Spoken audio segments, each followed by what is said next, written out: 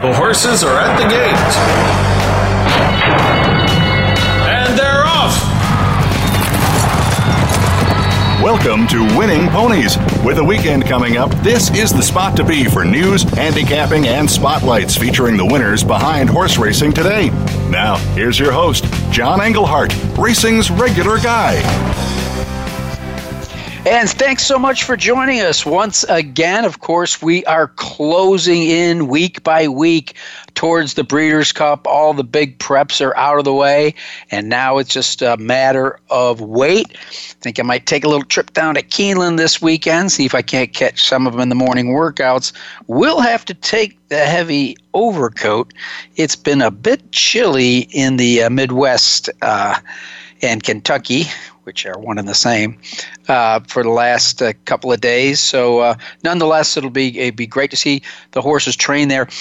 As has happened in recent times, a lot of horses kind of stick around Keeneland after the meet closes and the action moves to Churchill. Of course, Churchill does like you on the grounds Breeders' Cup week, but trainers still have the option to stay at Keeneland, where they say it's very relaxing when the racing's over.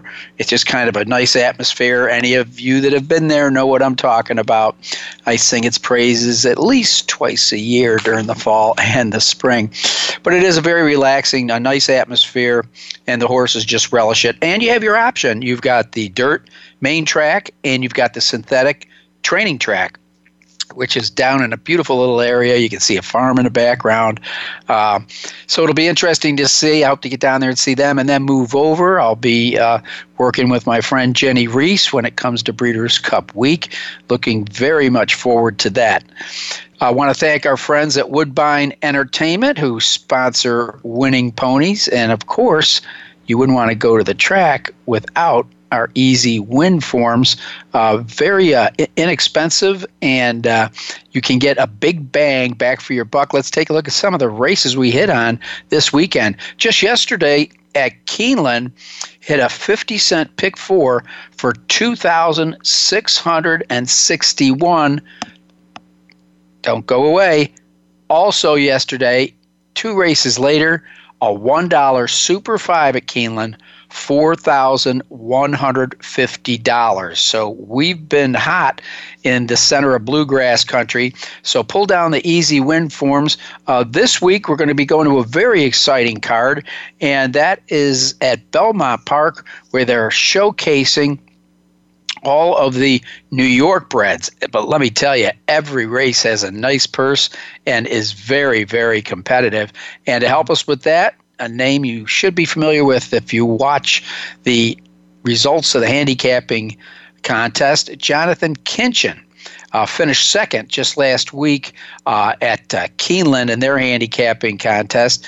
And so we're going to tackle a few of those New York races. Of course, Kinchen, he's probably about 36 now, a realtor who took to the contest world and just set the place on fire about 5 years ago, where he won 4 national handicapping championships and the main handicap championship presented by the NHC Tour and the Daily Racing Form. So we'll talk to Jonathan about his approach to the races in New York and his approach to handicapping contests versus live racing. When he's there for himself at a day at the races or he's looking at another card, how does he approach that versus when you delve into the contest world?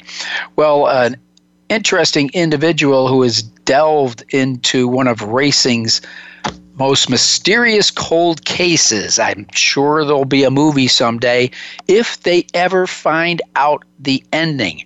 And I'm talking about the famous Shergar. You have to go back to the early 80s when he won the Epsom Derby by 10 lengths.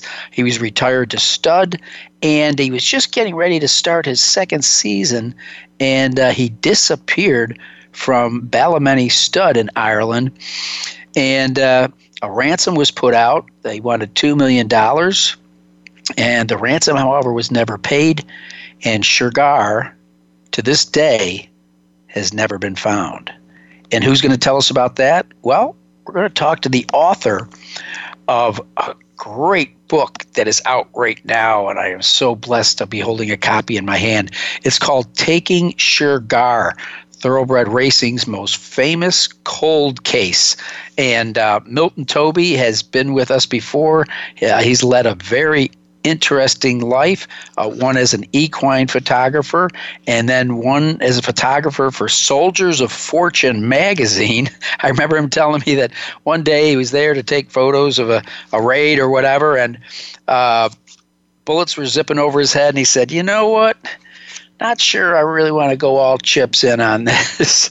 And he left Soldiers of Fortune magazine and came back to the United States, not again as an equine photographer, but ended up getting his law degree. And he's a noted attorney in Lexington, but he's come up with some great books on racing since he has changed his career in so many ways and shapes, I should say, but very well respected. Many of his books have won awards, and Milton is just a great author, journalist, and attorney. So we'll be talking with Milton C.Toby from the Bluegrass. He's located in Georgetown, just north of Lexington, where my friends and old friends reside. And the good thing is there's going to be a lecture series, and Milt's going to be there. It's Tuesday, October 23rd at 6:30, and hey, it's for me because it's free, open to the public, and he's also going to be signing books, and you can bet he's going to be signing the one I've got in my hand right now. So Milt C.Toby and Jonathan Kinchen are our guests. Not to forget this week, it's the Maryland Million.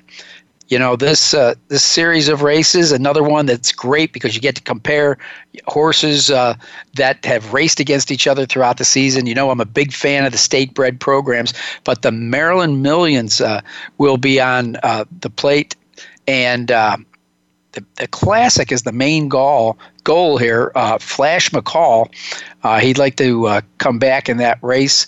It's $150,000, the Maryland Million Classic Stakes. Third consecutive year if he wins it this year. Now, this is another one where you definitely want to get your easy win forms because while the Classic is, we'll say, the highlight of what is now the 33rd edition of the Jim McKay Maryland Million Day program.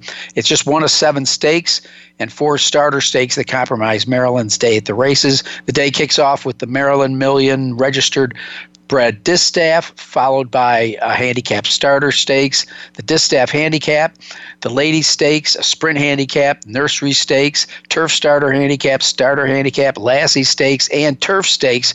Whew, hope they get good weather. That is a mouthful. But anyhow, don't miss the Maryland Millions and pull down your easy win forms to try to help you out with that one because I can't. Well, John Godston trained Enable. Looks like we'll be making the trip from Europe, and we'll see if she can earn her stripes in the United States. It's a history-making challenge for Enable. Back on October 16th, it was revealed that she will bid to become the first horse to follow Prix de l'Arc de Triomphe victory with success in the Breeders' Cup. I know some others have tried, but Enable has really exploded on the scene right now, and a lot of people feel that she would be one of the favorites for the Breeders' Cup turf. It does look like she's coming, so I won't say if she comes.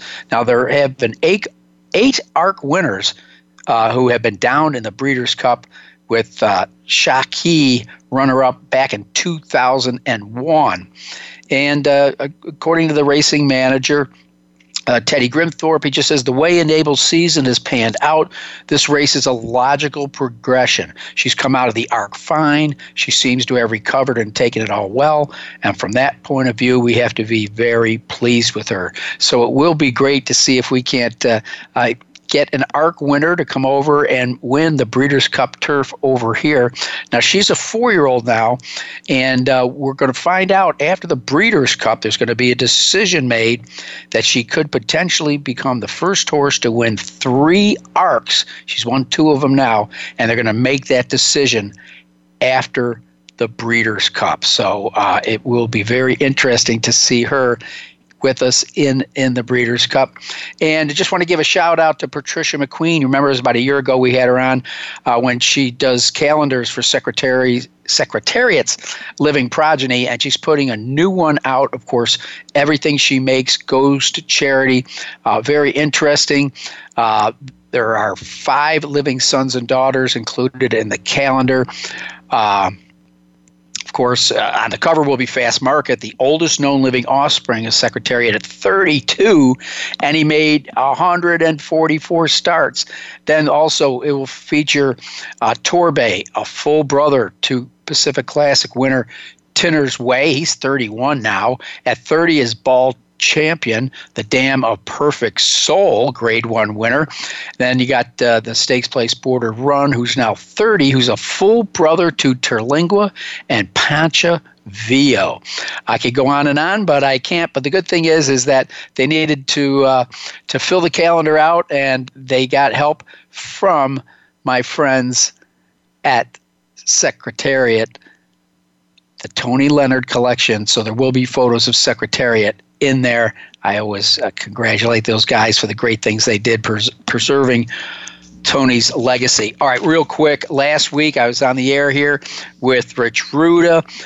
Took the trip up to Thistledown. It was a very kind of brisk day, but the rains didn't come except early in the morning, so it made for a muddy trek. The horse we both liked in the sprint got the job done. Altissimo, who will be crowned the sprint champion in the Buckeye State, beats Rivers Run Deep, who was going for a third consecutive $150,000 Best of Ohio Sprint.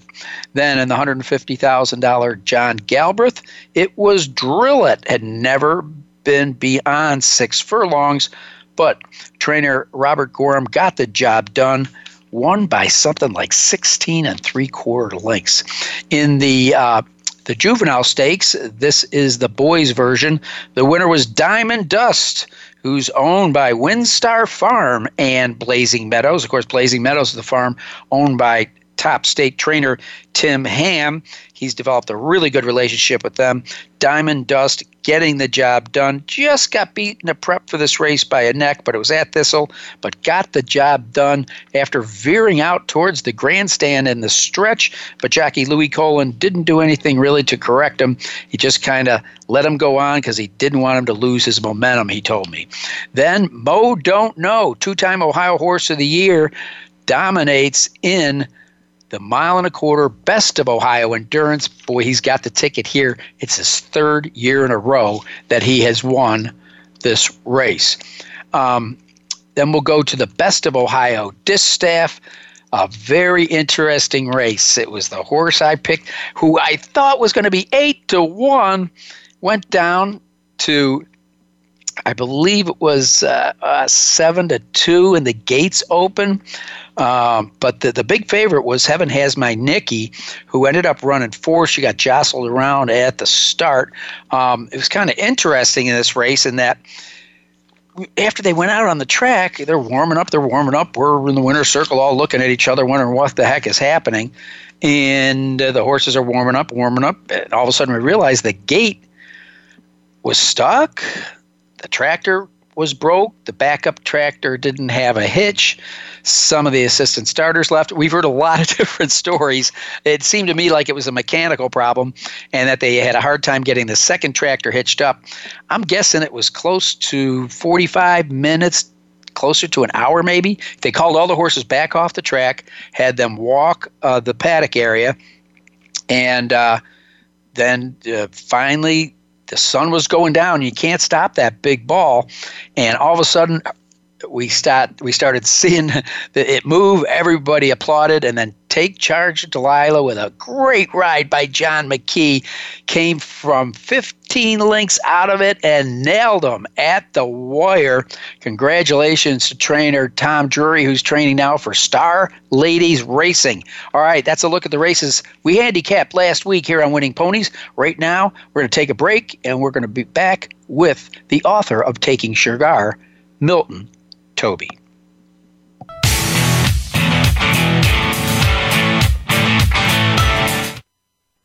Streaming live, the leader in Internet talk radio, voiceamerica.com.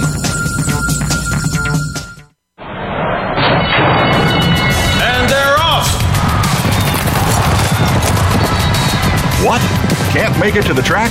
You can still get all the action with winningponies.com, the home of the easy win form, the most accurate predictions on thoroughbreds, quarters, and Arabian horses at most American and Canadian tracks. Whether it be the Triple Crown, Breeders' Cup, Travers, Haskell, or your daily races, don't worry, let winningponies.com make some money for you.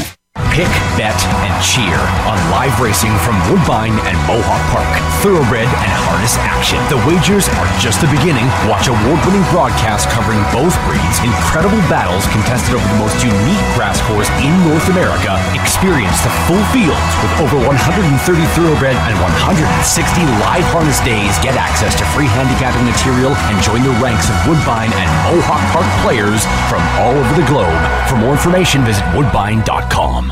Stimulating talk gets those synapses in the brain firing really fast. all the time. The #1 internet talk station where your opinion counts. VoiceAmerica.com.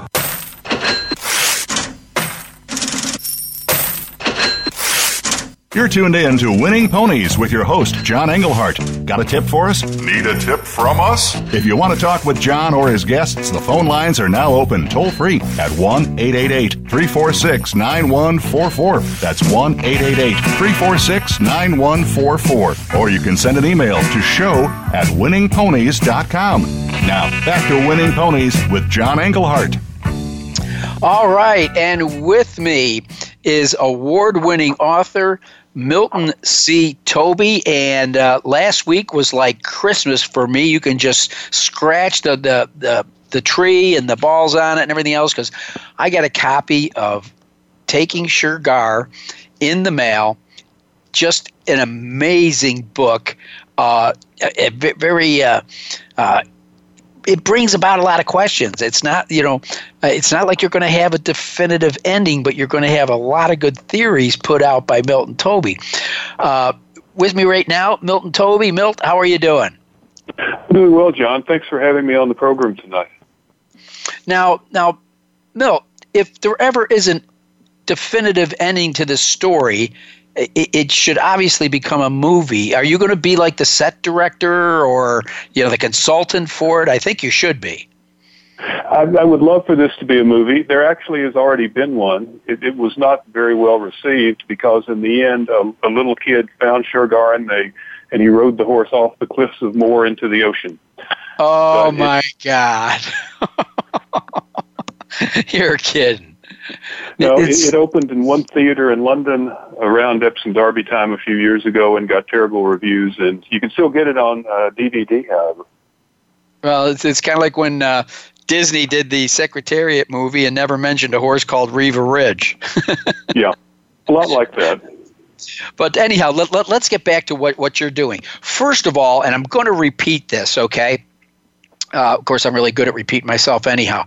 But you are going to be... You're throwing a free gig at the Keeneland Library Lecture Series, I believe on October 23rd. That's why I wanted to get you in tonight. So that's only 6 days from now, and it's a Tuesday, and it's a free event at 6:30 at the Keeneland Library. Did I get that right? You got it absolutely right. It's going to be a nice evening. A lot of people will be in town for Keeneland, and Tuesday is a dark day, so they'll need something to do in the evening. So. And it's also the Fasig-Tipton sale will be going on too. That's right. Not far from there. So it's a great reason. I know we do have a lot of listeners from the central Kentucky area. So if they're either down there because they traveled for Keeneland or they're taking in the sale, when it's over, just turn your car around, get over to a great place, the Keeneland Library at 6:30. You'll not only get to hear probably some of what you're going to hear in tonight's interview, but you're also going to have a chance to get a limited number of copies.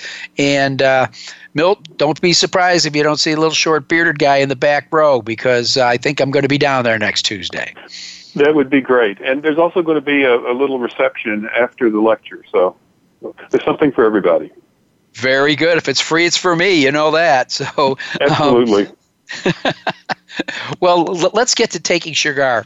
As you know, we have teased this in the past, but now it has come to fruition, and that you have completed the book.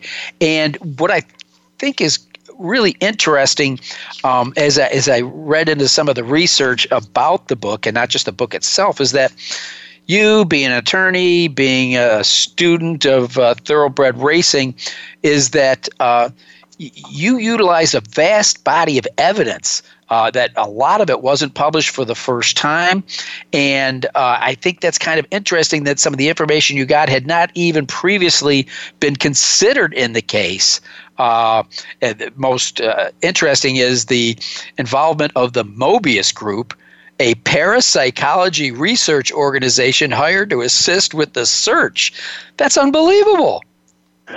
That was the most interesting thing that I found in the research, I think, because, as you say, I had access to boxes of material that literally nobody had opened for almost more than 30 years.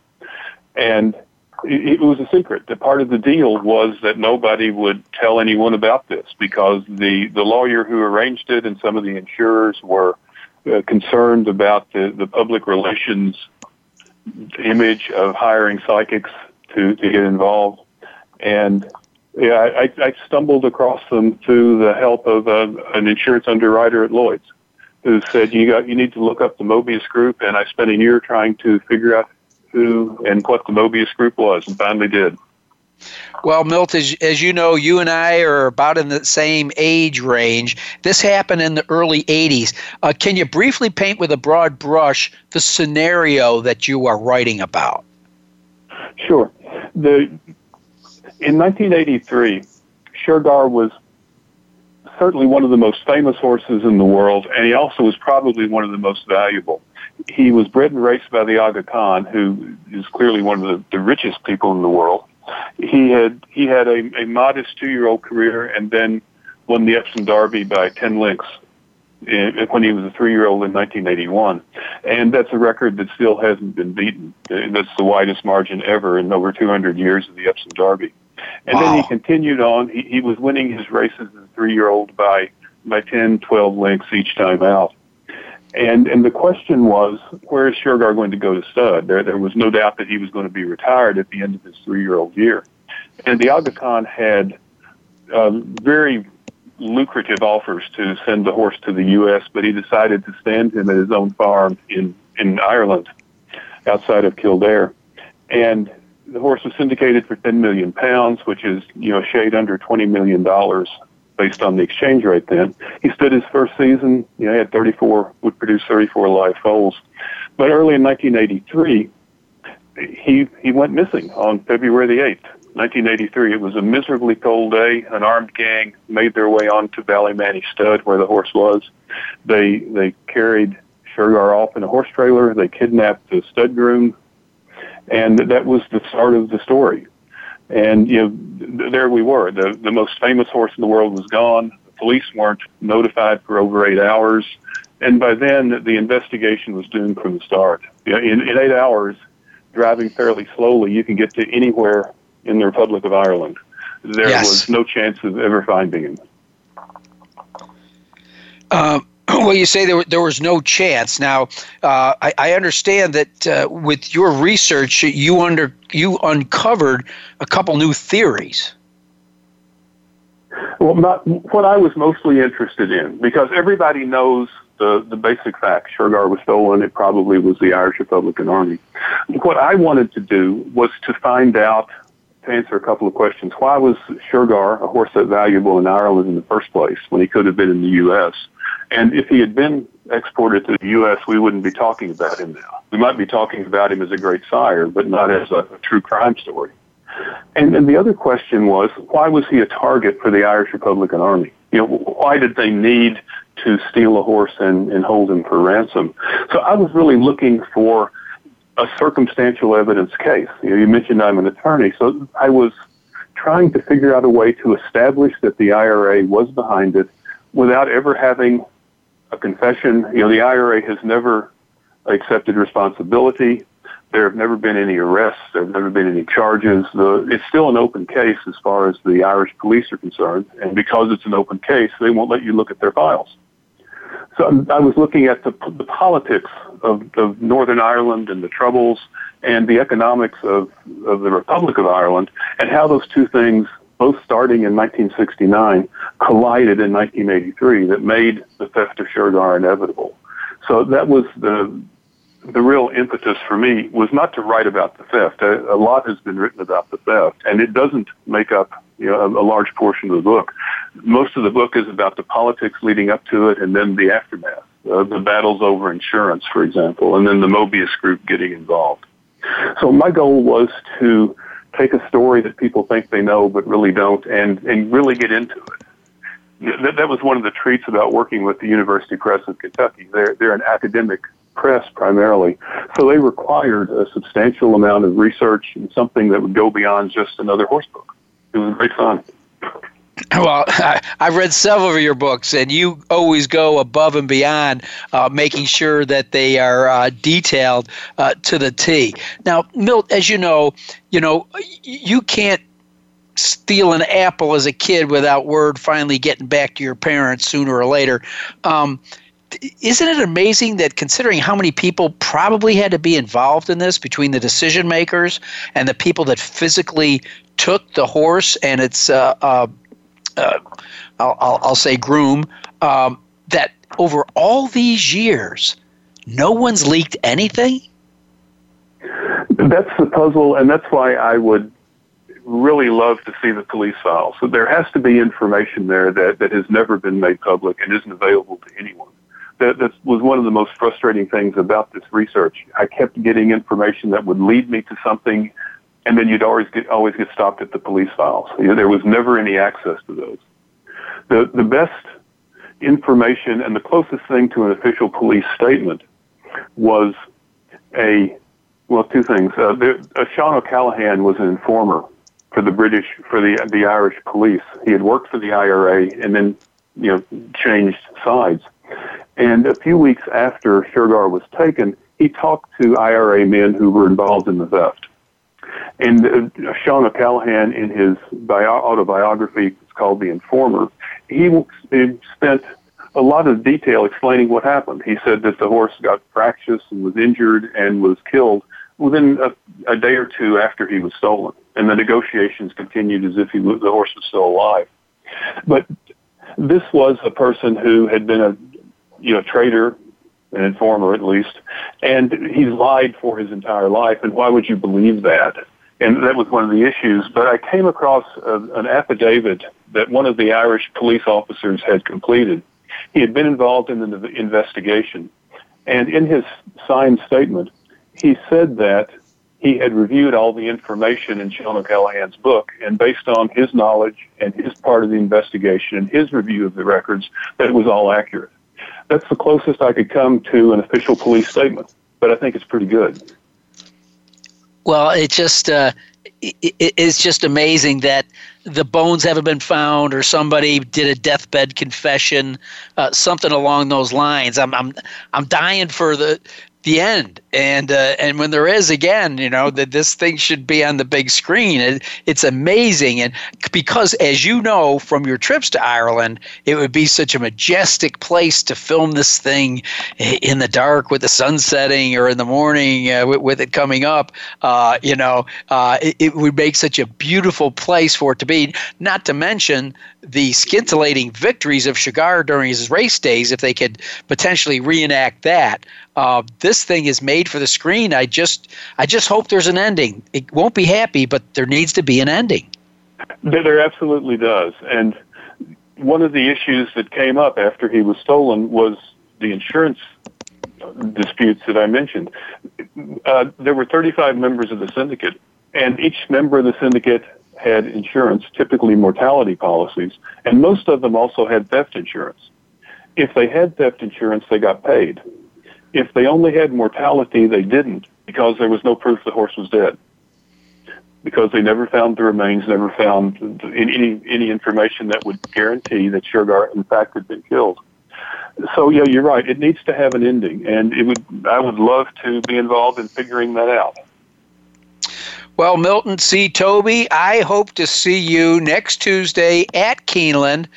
It's at the Keeneland Library. It will start at 6:30. There's a reception after, and I'm going to have my book with me. I want you to put your John Henry on it for me, okay, Milt? Absolutely. I hope I see you in a few days. Okay, real quick. We're getting close to Christmas, believe it or not. If people want to order this book, where do they go? It's available on Amazon. It's available at Barnes & Noble. You can get copies from the publisher, the University Press of Kentucky. If you want a signed copy, you can get a copy from me at my website. That's milt.toby at miltonctoby.com. So those are the options. The best price is probably Amazon, but like I say, I can get you a signed edition if you want to go through my website, or drop me an email. It's the same address. Or show up at Keeneland with your book in hand, right? That'll do it. All right, Milton C.Toby, Taking Shergar is the name of the book. You can talk to him in person at the Keeneland Library next Tuesday, the 23rd at 6:30. Thanks so much for being with us, Milt. Thanks, John. I appreciate you having me. Okay, hope to see you Tuesday. Coming next, the handicapper extraordinaire, none other than Jonathan Kinchen, will be with us. Let's get going. Cut the commercial. Back with Jonathan.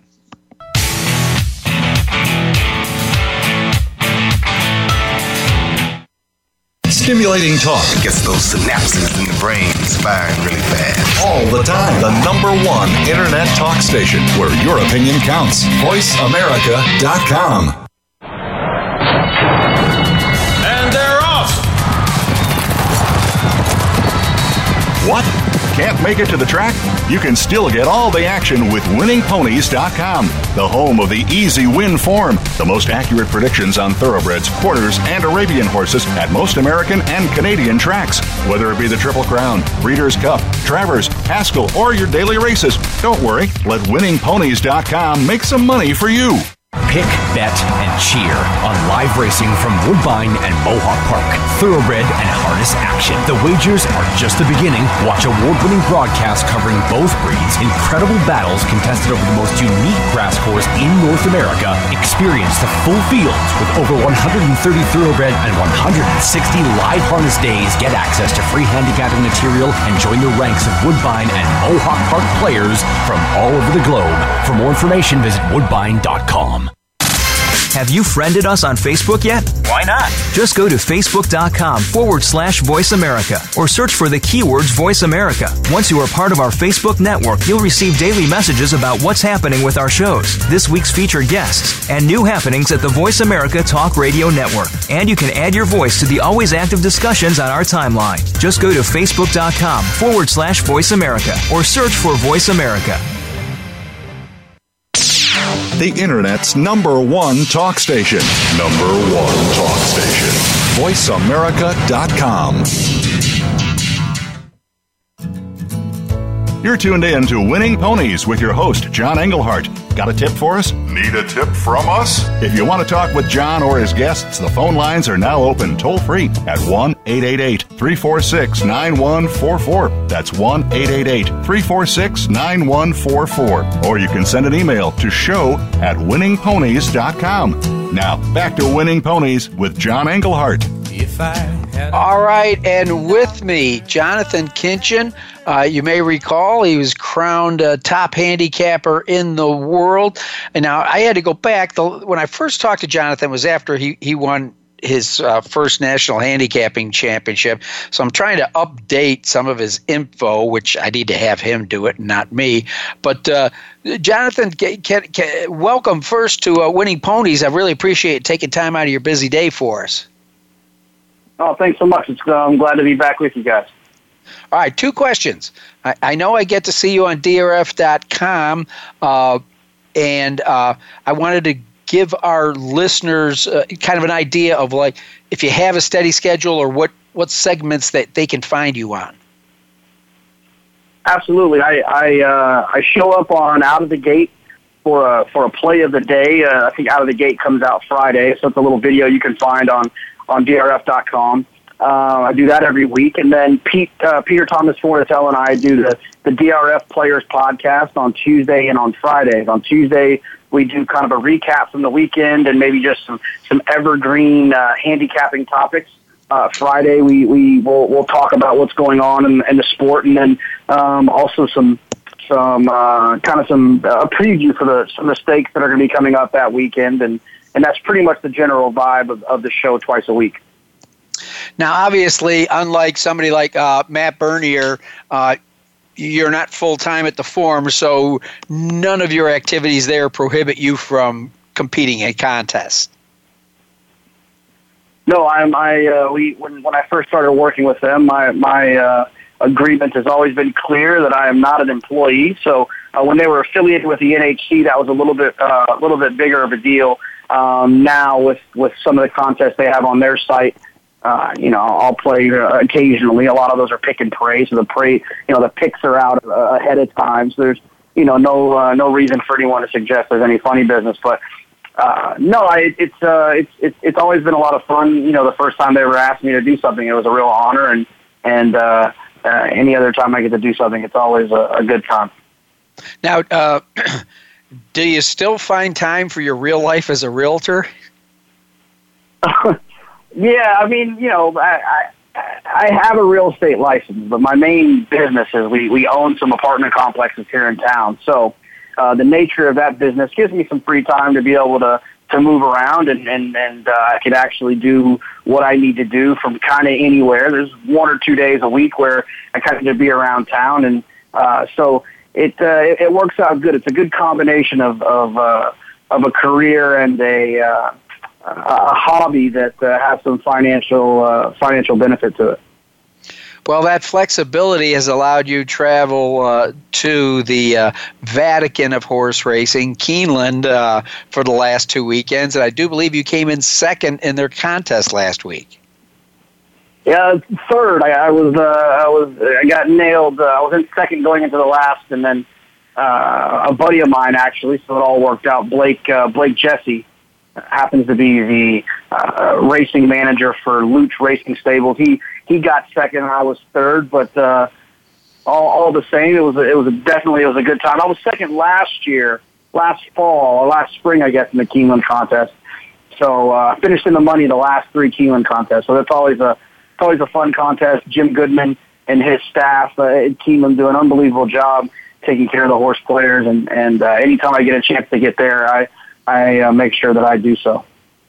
Well, I was with Jake Blessy, Jake's boss, or Jesse's boss, last weekend on Saturday, Ron Palucci, to watch his horse win the $150,000 Best of Ohio Endurance for the 3rd year in a row. So he's kind of, I guess he's his kind of, shall I say, racing manager, for lack of a better word?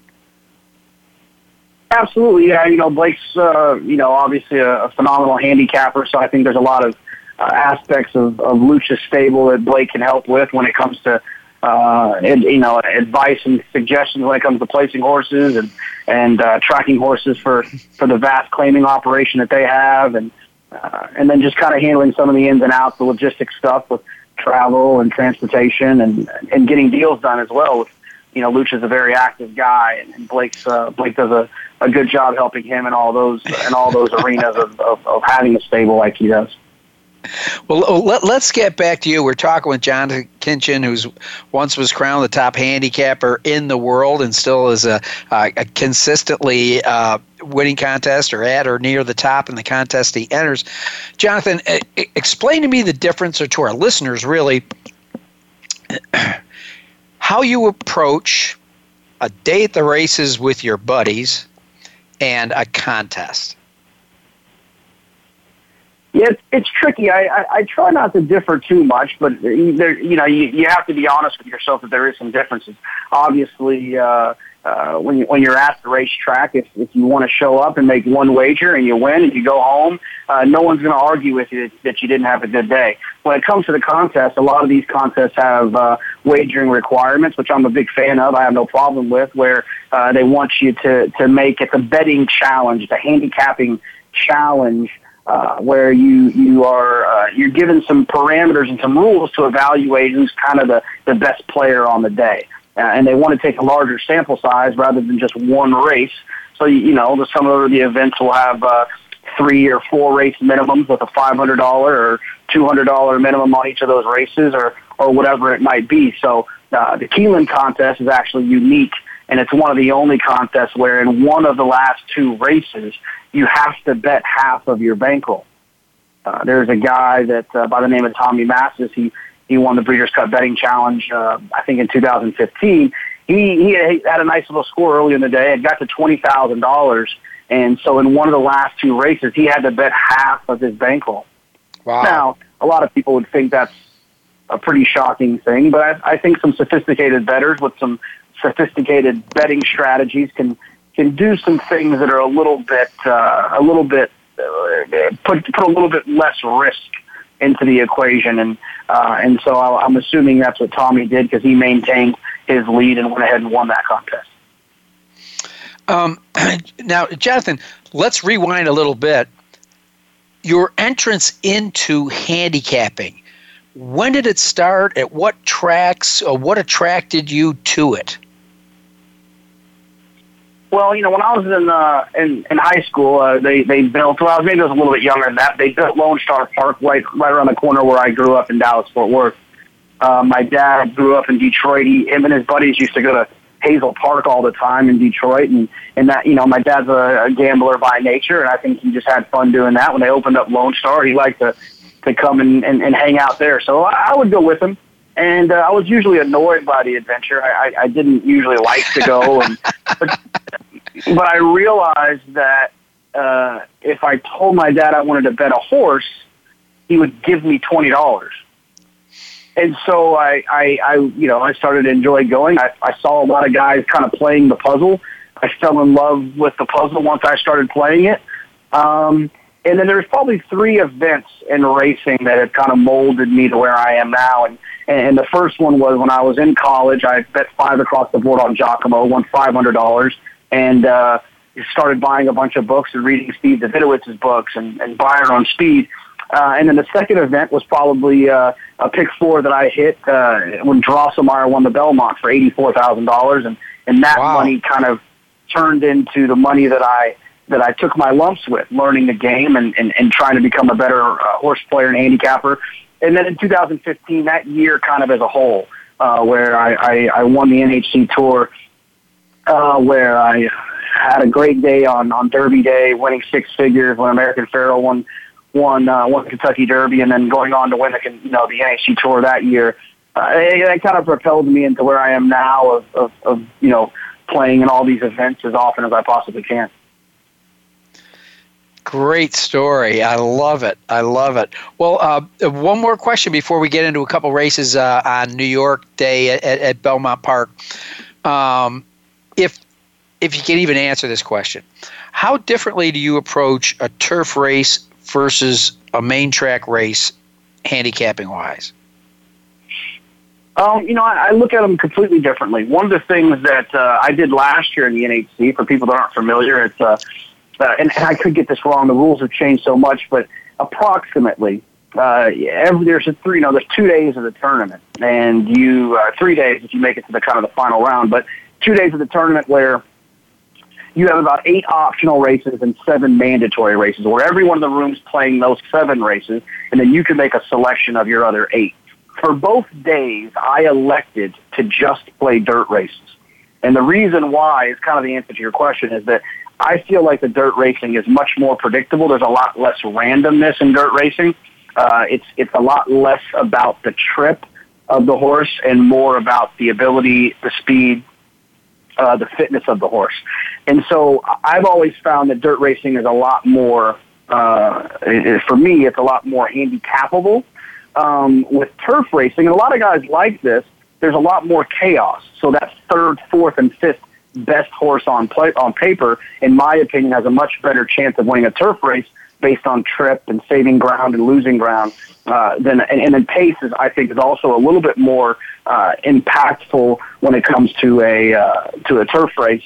So I lean towards wanting to play dirt. However, in these contests, I'm involved in a lot of races that have turf races in them. So it's not like it's something I can't do. It's just my preference is dirt, and that's just because I think it's a little bit more predictable. Well, Jonathan Kinchen, that is eye-opening and very insightful. It really is. It makes perfect sense to me. Everything you said, because it does seem like turf racing does have more unpredictability, and I do think there's more chances to get in trouble. Mostly because, except for Woodbine, most turf tracks are inside the dirt course and can make it things a little bit tight. And also you have the unpredictability factor that you'll get turf races where several horses in the field are trying it for the first time. And it just adds one more, fly in the ointment, shall I say, in trying to ferret out winners. It's always easy to go back and figure it out. It's like, yeah, it's first time on the turf, but look, he's, got all this great turf blood in his pedigree, and it figured.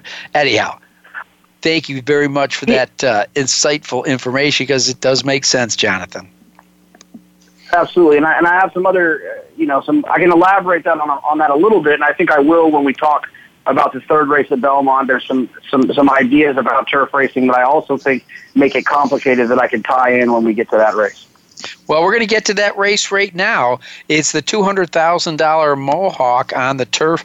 Again, this day is set aside for New York breds. But I'll tell you what, Jonathan, maybe 15 years ago you could poo-poo New York bred. You can't anymore. They're right there on the national stage and international stage, for that matter, when you look at some of the races in Dubai. So I just throw out the fact that, it's a New York bred. These are legitimate horses, and you just look at their earnings, and it bears it. So we're going on the grass, 1 mile and a 16th in the Mohawk. Give me your insight into this race. You're absolutely right about the New York breds, and I think Diversify and Mind Your Biscuits, like you mentioned, in Dubai are two of the poster childs for the kind of the changing of the guard when it comes to that. This race is, it's tricky for a couple of reasons. And one of the things that PTS and I talk about on the podcast all the time is the jockey's dilemma. And in turf racing, I think it exists a lot more. And what we mean by that is that you as a horse player, we're always looking at the idea that pace makes the race. So you see these turf horses that give you the appearance that they're going to be loose on the lead. And then you watch the race, they go 50 to the half, and they still get beat, and you're asking yourself, how the heck did that happen? I was right, the horse was going to be loose on the lead, he still got beat. What we think happens in those situations is when they get out on the front end, they don't go quite fast enough to use their weapon, and they invite those horses that have a better turn of foot or a better stamina into the race. We call it inviting them into the race. Black Tide, the 9 horse in here, is not one of those horses that does that.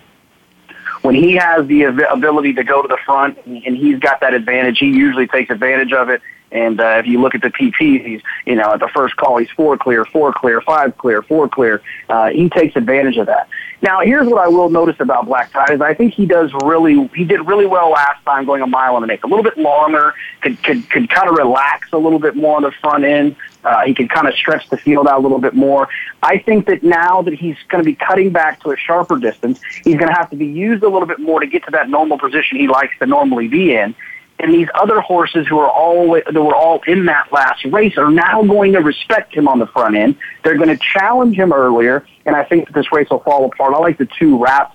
I think that horse will take back, make one run, and he'll have a quick place to run into. And he's 12-1 on the morning line. Should save ground down on the inside, pop out at the turn with my buddy Manny Franco. I think he could be really tough in this spot.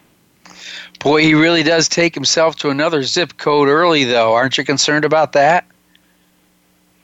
Normally I would be, especially in New York with the riders in New York who have the tendency to do some curls when they're riding in these grass races. I just don't think that will be a problem with Black Tide in here, especially cutting back. They're going to run early.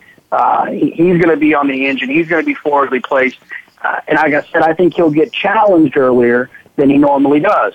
Coming off of a win at the quarter pole, he could still be free. In a race like this where they know that he could get brave and run away from him, someone will come at him earlier, and I think the race will fall apart. All right, we're talking with Jonathan Kinchen, one of the top handicappers in the country, and my producer's telling me I only got 4 minutes, so I better giddy up and go. Jonathan, who do you like in the Empire Distaff going a mile and a 16th, $250,000 up for grabs? One of the things we do on the show is I won't take credit if I have to do this for the pick, but man, if I like two horses, I'm going to give you two horses. I'm not going to just, limit myself to one. I like the two outside horses. I like the 11 Landmine, the 12 Bonita Bianca. I think if you follow New York, I don't have to say too much about Jason Service.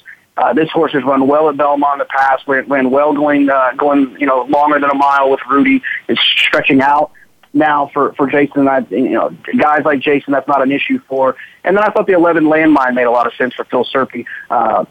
Ran well at Belmont. Those big sweeping turns, you can find a horse for a course at Belmont. Don't always look at how well a horse ran at Saratoga and expect them to run the same race at Belmont. I was very happy that Landmine ran a 1:11 time form U.S. figures that I like to look at. Ran a 1:11 at Belmont last time. I like those two outside horses drawn to the outside, can keep an eye on what's going on the inside, and should be able to finish up. All right, Jonathan Kinchen, you're the best. Now we will go over to the boys in the Empire Classic, $300,000. They're going a mile and an eighth. I thought pat on the back for Jeremiah Englehart was probably the most likely winner, drawn outside as well, which isn't nearly as big of a problem as it is at Belmont as it can be at other places. Those big sweeping turns, losing that ground isn't as much torque on the horse where they're getting kind of pushed out, trying, with gravity and all that good stuff. I think that pat on the back, like I said, ran a 1:20 time form U.S. last time. Has run well at Belmont. The last time he was at Belmont, won. Perfect position. Dylan Davis is capable of getting the kind of ride you need. If you're not going to just use one here, you probably need to spread all over the place in these races. But the one that I like the most likely winner, I think, is pat on the back. All right. Again, we're with Jonathan Kinchen, one of the top cappers in the country, and you can hear him a couple times a week on drf.com. And it looks like he's giving me the 2 minutes to post warning. So let's go back to where you've been for the last 2 weeks, and that's at beautiful Keeneland, 7 furlongs, the Lexus Raven Run. It looks to me like nobody's too scared of Moonshine Memories. It's a full field, but definitely I would have to say that the marks on her back is the one to beat. I'm hoping you're right about that. I hope she takes some money. She was special as a 2-year-old and a quality animal that I'd love to own, but hasn't really lived up to what we would expect her to do after the Grade 1 wins as a 2-year-old.